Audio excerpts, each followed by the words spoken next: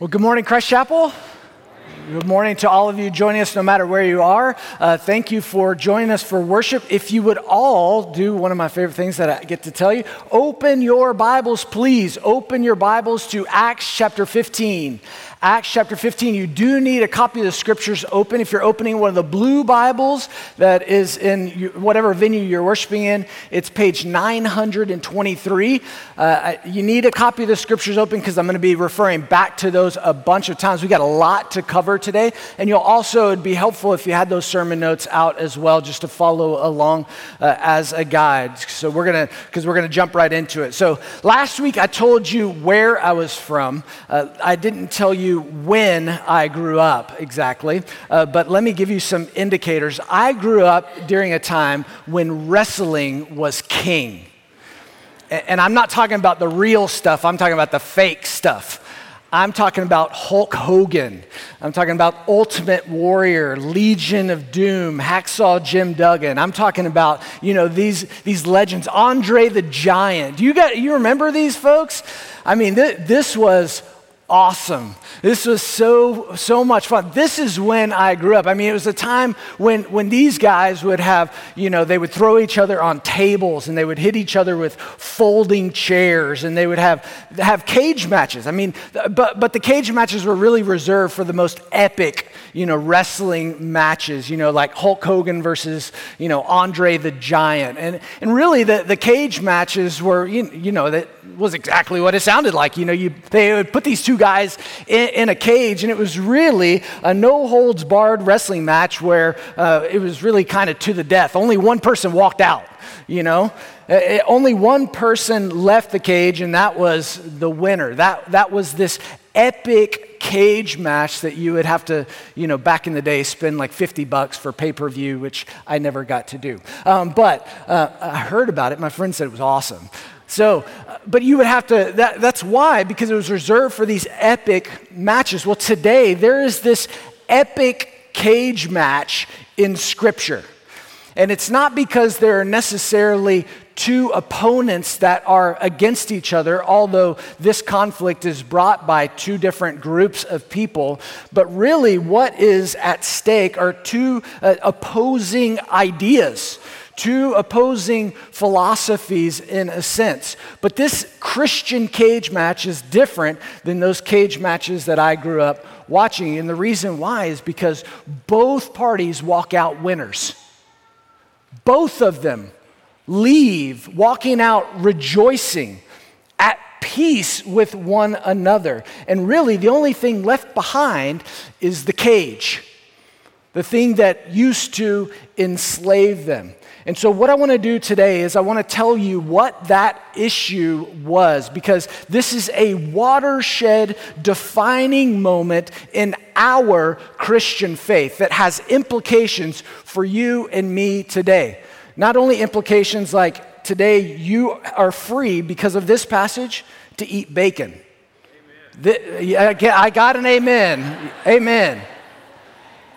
And even greater implications of our salvation and the freedom that we have and the unity that we can have with one another. So the implications are huge. So what we're going to do is I'm going to show you what this defining moment was in the book of Acts for the early church, this watershed epic opposition that came into one place that was resolved, but it's resolved in a magnificent, miraculous way. And so what I'm going to do is I'm going to show you the problem, the solution, and the conclusion, but then I want to go back and I want to look at how did they get through this to end up in this miraculous, peaceful solution. Because oftentimes our conflicts don't always end in peaceful, rejoicing parties. It doesn't always end that way. So we're going to go back through the playbook and look at what did they do so that we as Christians know how to handle conflict when conflict arises amongst Christian brothers and sisters. Because, guys, just like we can't avoid that little town called suffering, you can't avoid conflict. Because we're all sinners. We are all sinners. And we all have a shred of selfishness that is left in us until we are fully glorified in the Lord Jesus. And that little bit of selfishness, that little bit of pride, that little bit of ego will always put us sometimes at odds with other folks. And so we need to know, how do we handle conflict amongst Christians? So we got a lot to cover today, but that's where we're going. So let's start in verse 1 of Acts chapter 15. Acts chapter 15 begins this way. It says, "But some men came down from Judea and were teaching the brothers, unless you are circumcised according to the custom of Moses, you cannot be saved." Now, I hope if you've been at Christ Chapel for more than 2 or 3 weeks, that this is setting off alarm bells in you. That should, and we'll lead towards this conclusion in a second. But I want to show you, give you geography and orientation, because it says men came down from Jerusalem. Remember, Paul and Barnabas in Acts chapter 14 just finished their first missionary journey. They went back to their sending church in Antioch of Syria. So when it says men came down from Judea, remember Jerusalem is up in elevation. So anywhere you go, if you're leaving Jerusalem, is down. So they're going down to Antioch of Syria. And it's this group that says, hey, guys, and remember, in Antioch of Syria, there are a lot of Gentiles. They're talking to Gentiles, and they're saying, Gentiles, unless you're circumcised, you cannot be saved. Now, what is circumcision? I'm not going to explain it here. Let's just say that it is an outward symbol that showed that you belonged to the Jewish faith. It was an outward symbol that showed you belonged to the Jewish faith. And so there's a big problem here, and that is this, that the Pharisees, that's the group coming from Judea, they were promoting a works-based salvation. They were saying, unless you do X, Y, and Z, you cannot be saved. Because when they were saying that you must be circumcised to be saved, they weren't just saying that that was the only thing you had to do. They were saying you had to do that, but follow all of the customs of Moses. And remember, the law of Moses had 613 laws. So they're not just saying you have to do one and one will suffice. They're saying you've got to do all of these laws. They were telling these Gentile believers, you have to conform to all of these Jewish customs in order to be saved. That's a problem, because you go, how am I supposed to keep up with all 613? How am I supposed to remember these? And what if I fail on one of them? In fact, Peter says in verse 10, and you can look, there are a lot of these verses are not going to come up. This is why I asked you to open your Bibles. In verse 10, look at what Peter says. He says, now, therefore, why are you putting God to the test by placing a yoke or a burden on the neck of the disciples that neither our fathers nor we have been able to bear?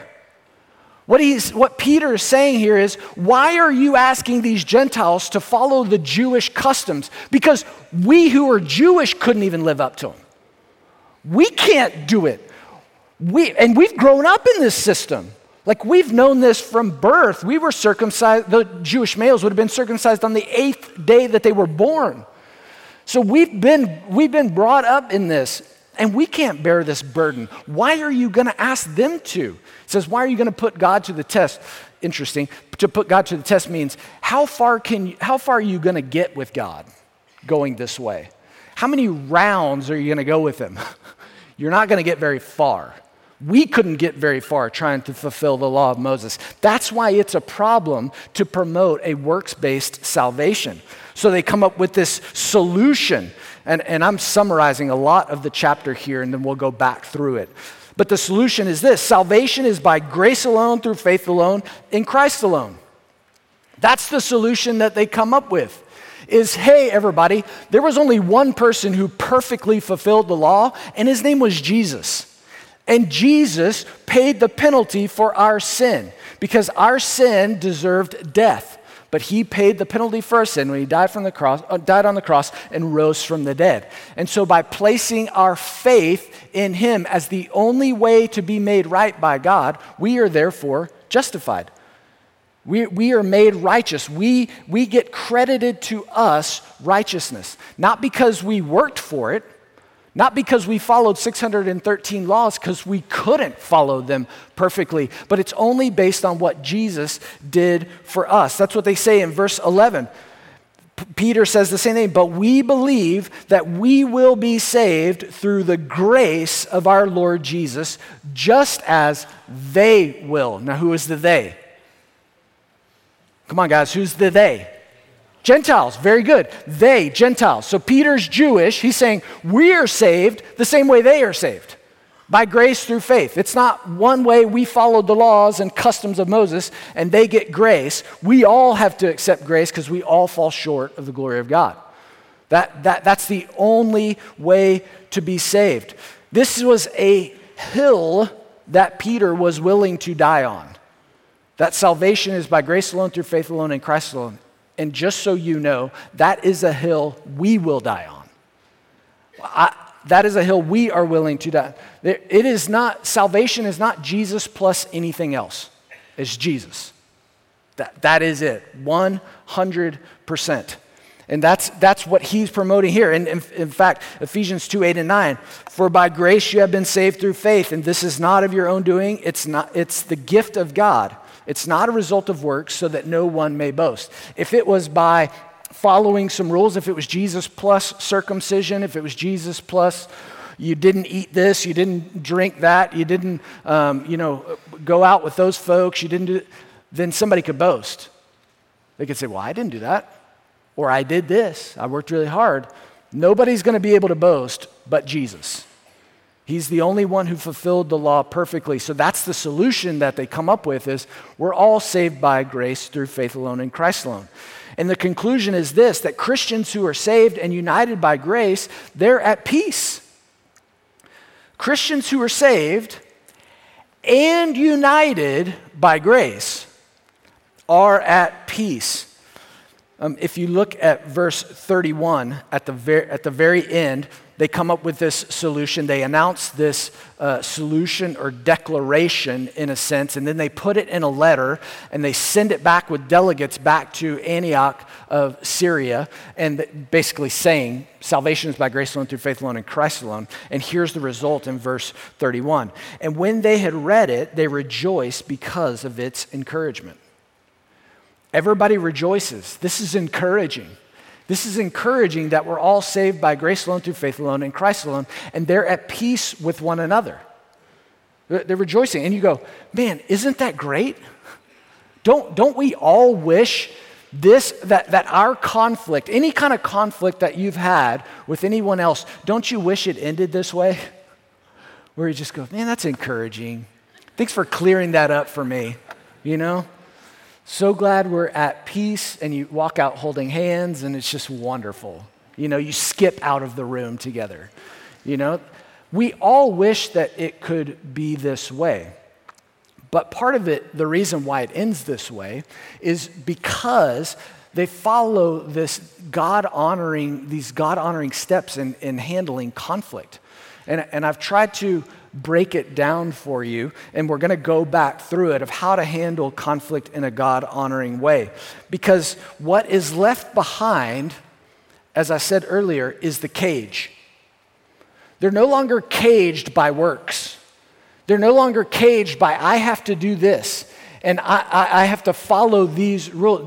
They're free in Christ, because they're saved by grace. And because there's a level playing field, they're united by grace. They're not holding each other to these extra biblical standards.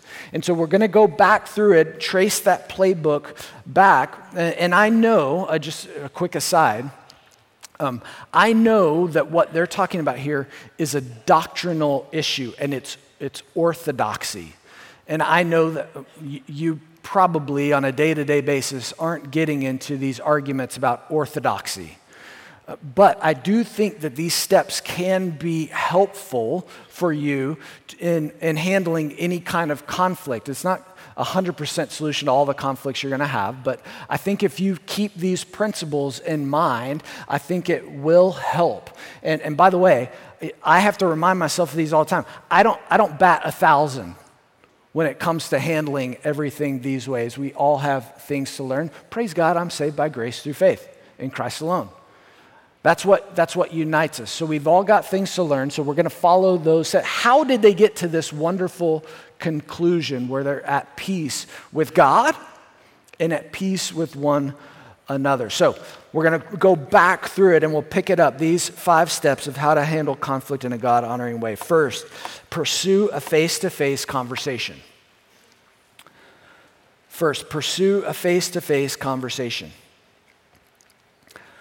Verse 2, this is after these folks had come from Jerusalem, from the region of Judea to preach this works-based salvation. It says, and after Paul and Barnabas had no small dissension. It means a great debate with them. Paul and Barnabas and some of the others were appointed to go up to Jerusalem to the apostles and the elders about this question.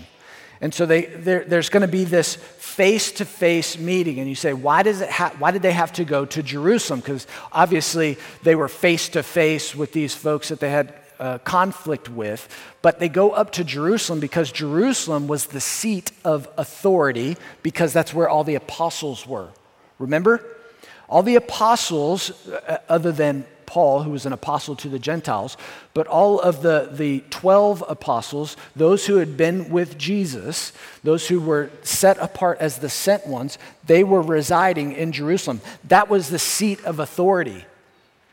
Who is going to rule, make this judgment, this ruling on this question, except for the apostles? So they go to Jerusalem where the authority lies, which I'm going to sub-comment here, okay? Pause. Sub-comment. We at Christ Chapel believe that the Bible is our authority, but we also sit under the authority of our elder board. And our elders, according to 1 Peter chapter 5, they will give an account for how they shepherd your souls. And because of that, in 1 Peter 5, it says, those who are under the elders' authority should submit in humility. We live in an authority structure. God put an authority structure over us in order to shepherd and care for us. And so that's this whole who is the authority is a sub-theme, because I only mention that today because so many folks, especially Americans, think I am the only authority. And that's not biblical. First, God is the authority, and then he puts authority structures in place in order to care for us. And so he has authority. So just want to, that will come into play here in just a second, as you'll see. So it says to have they go up to have a face-to-face conversation. And the reason why I say we need to have face-to-face conversations is oftentimes face-to-face conversations soften people's tone. It softens people's tone. So much gets lost in written word. And you know, there's a insurance commercial out these days, and it's about your parents and how you turn into your parents when you get home insurance. Do you know these commercials? And it's like the people write in all caps, yoga was great, or whatever. And it's like, don't write in all caps, Well, some people don't know that. And they write in all caps, and you go, why are you yelling at me? And they said, I didn't know I was yelling at you. Well, they don't know the interpretive text rules. And so much gets lost in writing. And sometimes we just need to get face-to-face with one another. And face-to-face conversations don't just soften tone, but oftentimes it surfaces the truth. And it gets out, what is the real issue here? This may be, what you wrote about might be the presenting issue, but what is the real issue. Let's talk about those things. And oftentimes that stuff comes out when we can get face to face. We live in a world that doesn't want to be face to face, that wants to live in a digital world and interface only in a digital way. And that can be very dangerous for us. And we are called to be in community with one another. And that doesn't just mean social media community. It means face-to-face community, being with one another. So first, pursue a face-to-face conversation. Second, listen to the other person's perspective. Listen to the other person's perspective. I'm trying to approach this from you and a conflict with someone else, even though I know that they go up to both give their sides of the story. But listen to what happens in verses 4 and 5. It says, when they came to Jerusalem, this is Paul and Barnabas, they were welcomed by the church and the apostles and the elders, and they declared all that God had done with them on that first missionary journey. But some believers who belonged to the party of the Pharisees, they rose up and said, it is necessary to circumcise them and to order them to keep the entire law of Moses, 613 laws. Both sides are able to be heard. Now, let's think about it. Oftentimes, Pharisees get a really bad rap, and oftentimes they deserve it from what we understand of Scripture. But if I'm giving them the benefit of the doubt, let's think about it for just a second. Okay? The law of Moses was put into place so that the people would know the holiness of God. Because Jesus kept the law perfectly. He was completely holy. That's why he is God in human form, 100% God, 100% man. And so they're saying, when we follow the law, it helps us understand God more. And let's just be frank, Jesus was Jewish. Jesus kept the law. And so if they're following in the footsteps of Jesus, if we're disciples of Jesus, these Pharisees, I can understand their perspective where they go, hey, you should keep those too. Now, misguided, but you can understand, you can see another person's perspective where if I come in hot into this argument, I go, it's not salvation by works, you guys just need to be quiet. You know, don't even bring that in here.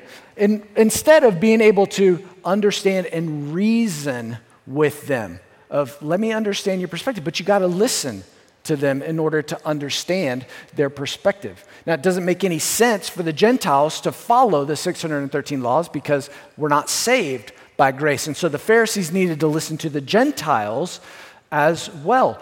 Both sides needed to understand each other's perspective. Why?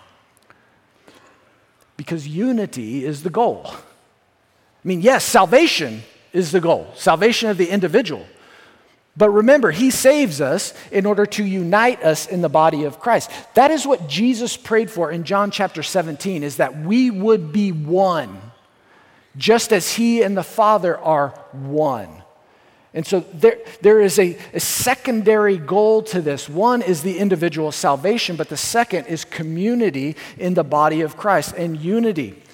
We need to listen to the other person's perspective. Proverbs chapter 18, verse 17 says, the one who states his case first always seems right until the other comes and examines him.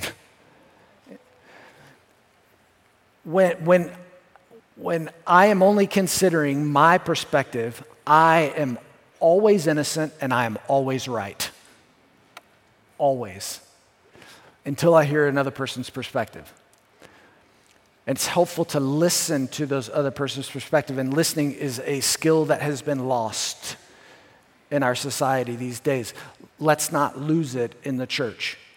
So second, listen to the other person's perspective. Third, separate what is biblical from preferential.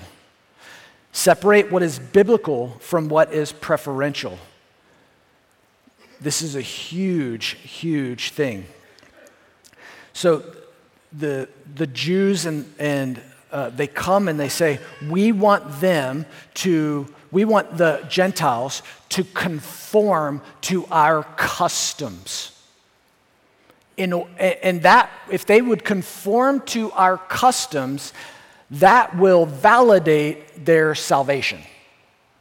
If they would just live the way that we live, that would make us feel a lot more comfortable, that we would know that they are saved. If they've had all these outward expressions, if they wore tassels on their clothes, if they celebrated the holidays that we celebrated, all of those 613 laws. But if we place requirements on other people to validate their salvation or confirm their salvation, that's called legalism, where we are applying extra biblical laws, legality systems to validate one's righteousness. And the only way we're made righteous is by grace alone, through faith alone, in Christ alone. That's the only way. This is the only way. In fact, Peter says they've been validated already because of the Holy Spirit. Look back at verses 8 and 9. And God, who knows the heart, bore witness to them by giving them the Holy Spirit, just as he did to us. And he made no distinction between us and them, having cleansed their heart by faith. It's what happened on the inside. The Pharisees wanted to talk about what happened on the outside. We want you to do all these things on the outside to be saved, to work out, to gain your salvation. And he's saying, hold on. God knows their heart, and he saw their heart of faith, and because he saw their heart of faith, he gave them the Holy Spirit who indwells them, who baptized them, who sealed them, saying that they are his, Jew and Gentile alike. So it can't be by following the laws. But the Jews said we would feel a lot more comfortable. It is our preference that they would follow all these laws. And we have a lot of things these days that are preferential. That you say, I would feel a lot more comfortable if you would just live your life the way that I live my life. If you would conform to my ways, I would really like that. And if we begin to place those extra biblical things on people, that's again called legalism, and that is not going to lead to unity in any way. Because what we are called to do is to live by the scriptures, not your or my preferences. And we have a ton of those these days. And you've got to be careful, and you individually, have to separate what is rubbing me the wrong way. Why am I in conflict with this person? Is it because it's a biblical issue? Or is it because it's a preferential issue? It's my preference that I would like them to talk a certain way. I would like them to dress a certain way. I would like them to vote a certain way. I would like them to be involved in the things I'm involved in. I would like them to be passionate about the things that I am passionate about. You name it. But all of those things are extra biblical. They might make you feel really comfortable to be around that person if they would just live life the way you do, but that doesn't necessarily mean they're biblical. You've got to separate the difference between biblical and preferential. That's a huge thing, and that's what is separated here. It's separated out. Okay, this might be your preference, Pharisees, but that's not biblical. So we can't hold the Gentiles to acting in this way, to this behavioral thing. Fourth, search the scriptures for guidance. Search the scriptures for guidance. The best way to separate what is biblical from preferential is to know what's biblical. And the way you know what's biblical is you search out the Bible and see what the Bible says. In verse 15, this is where James, the half-brother of Jesus, stands up. And I'm summarizing. I hope you read this text beforehand. You can go back and read it later. But James stands up in verse 15 and he says, and with this, the words of the prophets agree, just as it is written. And I didn't give you the rest of the verses because he goes into a prophecy of Amos in Amos chapter 9. And I'm not going to go through all of that stuff. But my point is that he went and searched the scriptures. And he went, oh, this makes sense. These scriptures apply to this situation. And it's amazing how if you are in the scriptures regularly, then you see how the scriptures speak into your everyday life. Please be in the scriptures regularly. Because if you're not in the scriptures regularly, then what we tend to have the tendency to do is we go and we look for the verse that's going to say to us what we want it to say. That's going to give us the answer for everything we want. You see, some of you, I saw a t-shirt like this. This is a corny Christian t-shirt, but I think it's funny.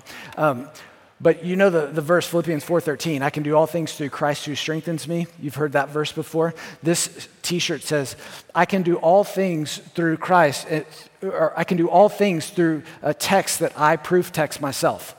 Like I can do all things through scriptures taken out of context. Like you can validate whatever you want and go, this verse tells me exactly what I want. Well, hold on. What does the whole counsel of Scripture say? What does that say? That's why you're in the Word regularly. But you can go and look for, are there verses that speak specifically to your situation? And there might be. There might be. If there aren't, I guarantee you one of the things that Scriptures is going to talk about is your attitude and how you handle those things.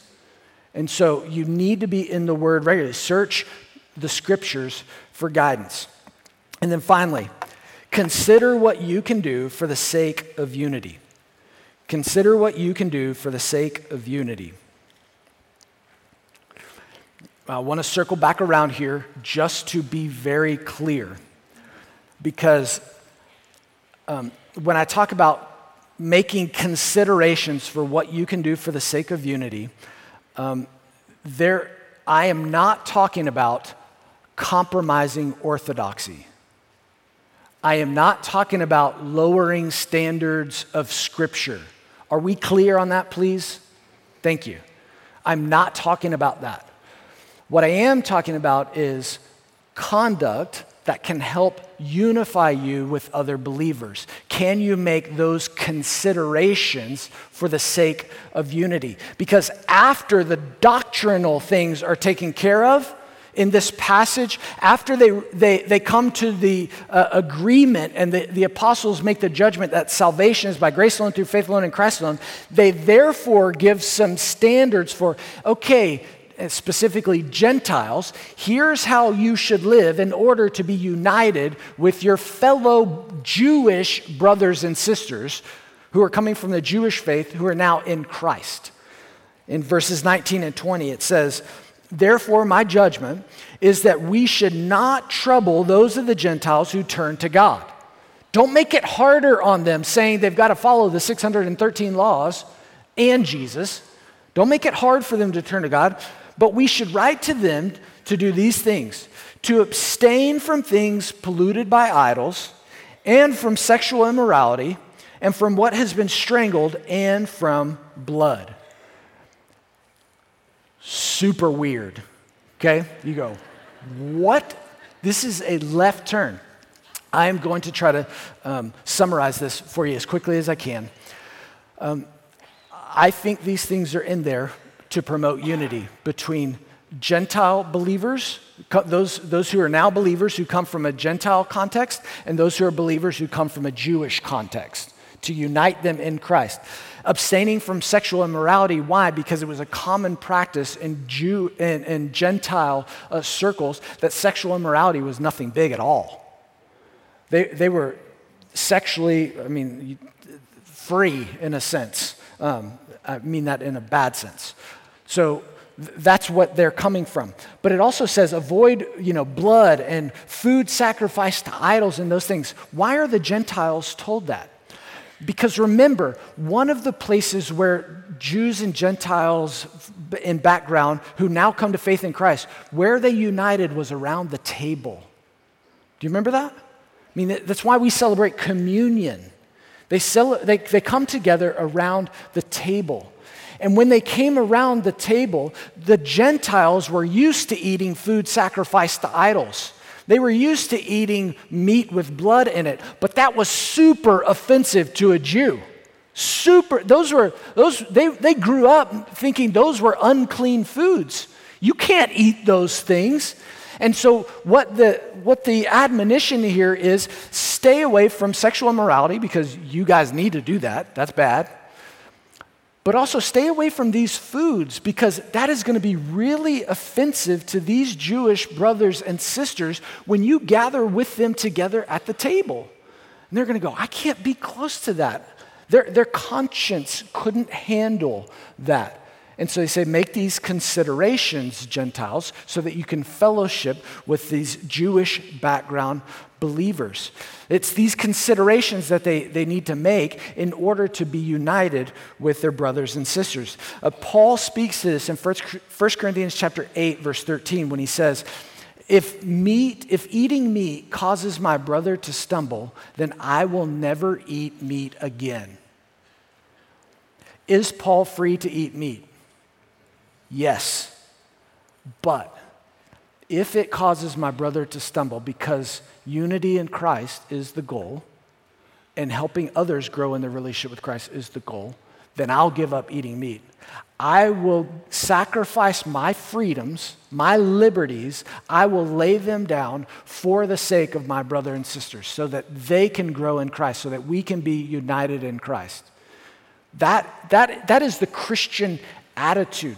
Why is that the Christian attitude? Because that's Christ's attitude. He laid down his freedoms for your sake, for your good, so that you could be united with a holy God. We emulate that we lay down our liberties, our freedoms. We make considerations. Are you free? Absolutely. Is it wise? Is it unifying? Maybe not.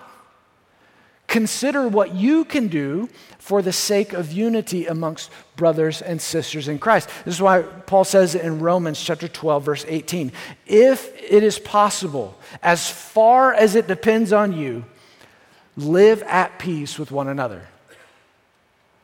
As much as it depends on you, be at peace with all. That is, consider. Goes back to that point number 5. Consider what you can do for the sake of unity. That is where this is leading, is that we would be united as a body in Christ. Jesus is the head. Salvation is by grace alone, through faith alone, in Christ alone. Please do not leave here doubting that whatsoever. But when it comes to conflicts that are not necessarily doctrinal, those preferences that we have, I think if you follow these written kind of steps and guidelines, it will lead to unity. Let me make an analogy. Spoiler alert, wrestling's fake. Okay? There's somebody who's writing a script that is saying who's going to be the winner and who's going to be the loser. God has written a script so that all of us win. The script says that his son would die on the cross for your sins and rise from the dead so that you could be saved by grace alone, through faith alone, in Christ alone.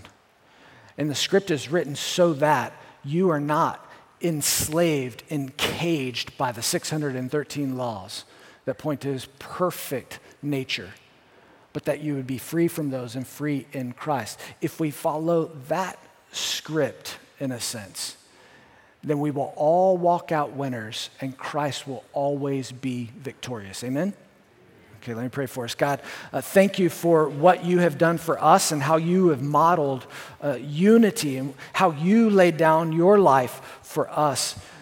Lord God, that can be really hard in our everyday lives, to set aside our preferences, to set aside our liberties, to step over and see someone else's perspective. Lord God, give us clarity of mind when it comes to what is orthodoxy, what is doctrine, etc.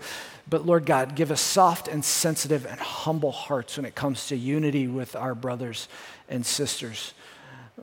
Lord God, may we be, by the power of your Spirit, an answer to your prayer in John chapter 17, that we would be one, just as you and the Father are one. And we ask it in Jesus' name. Amen.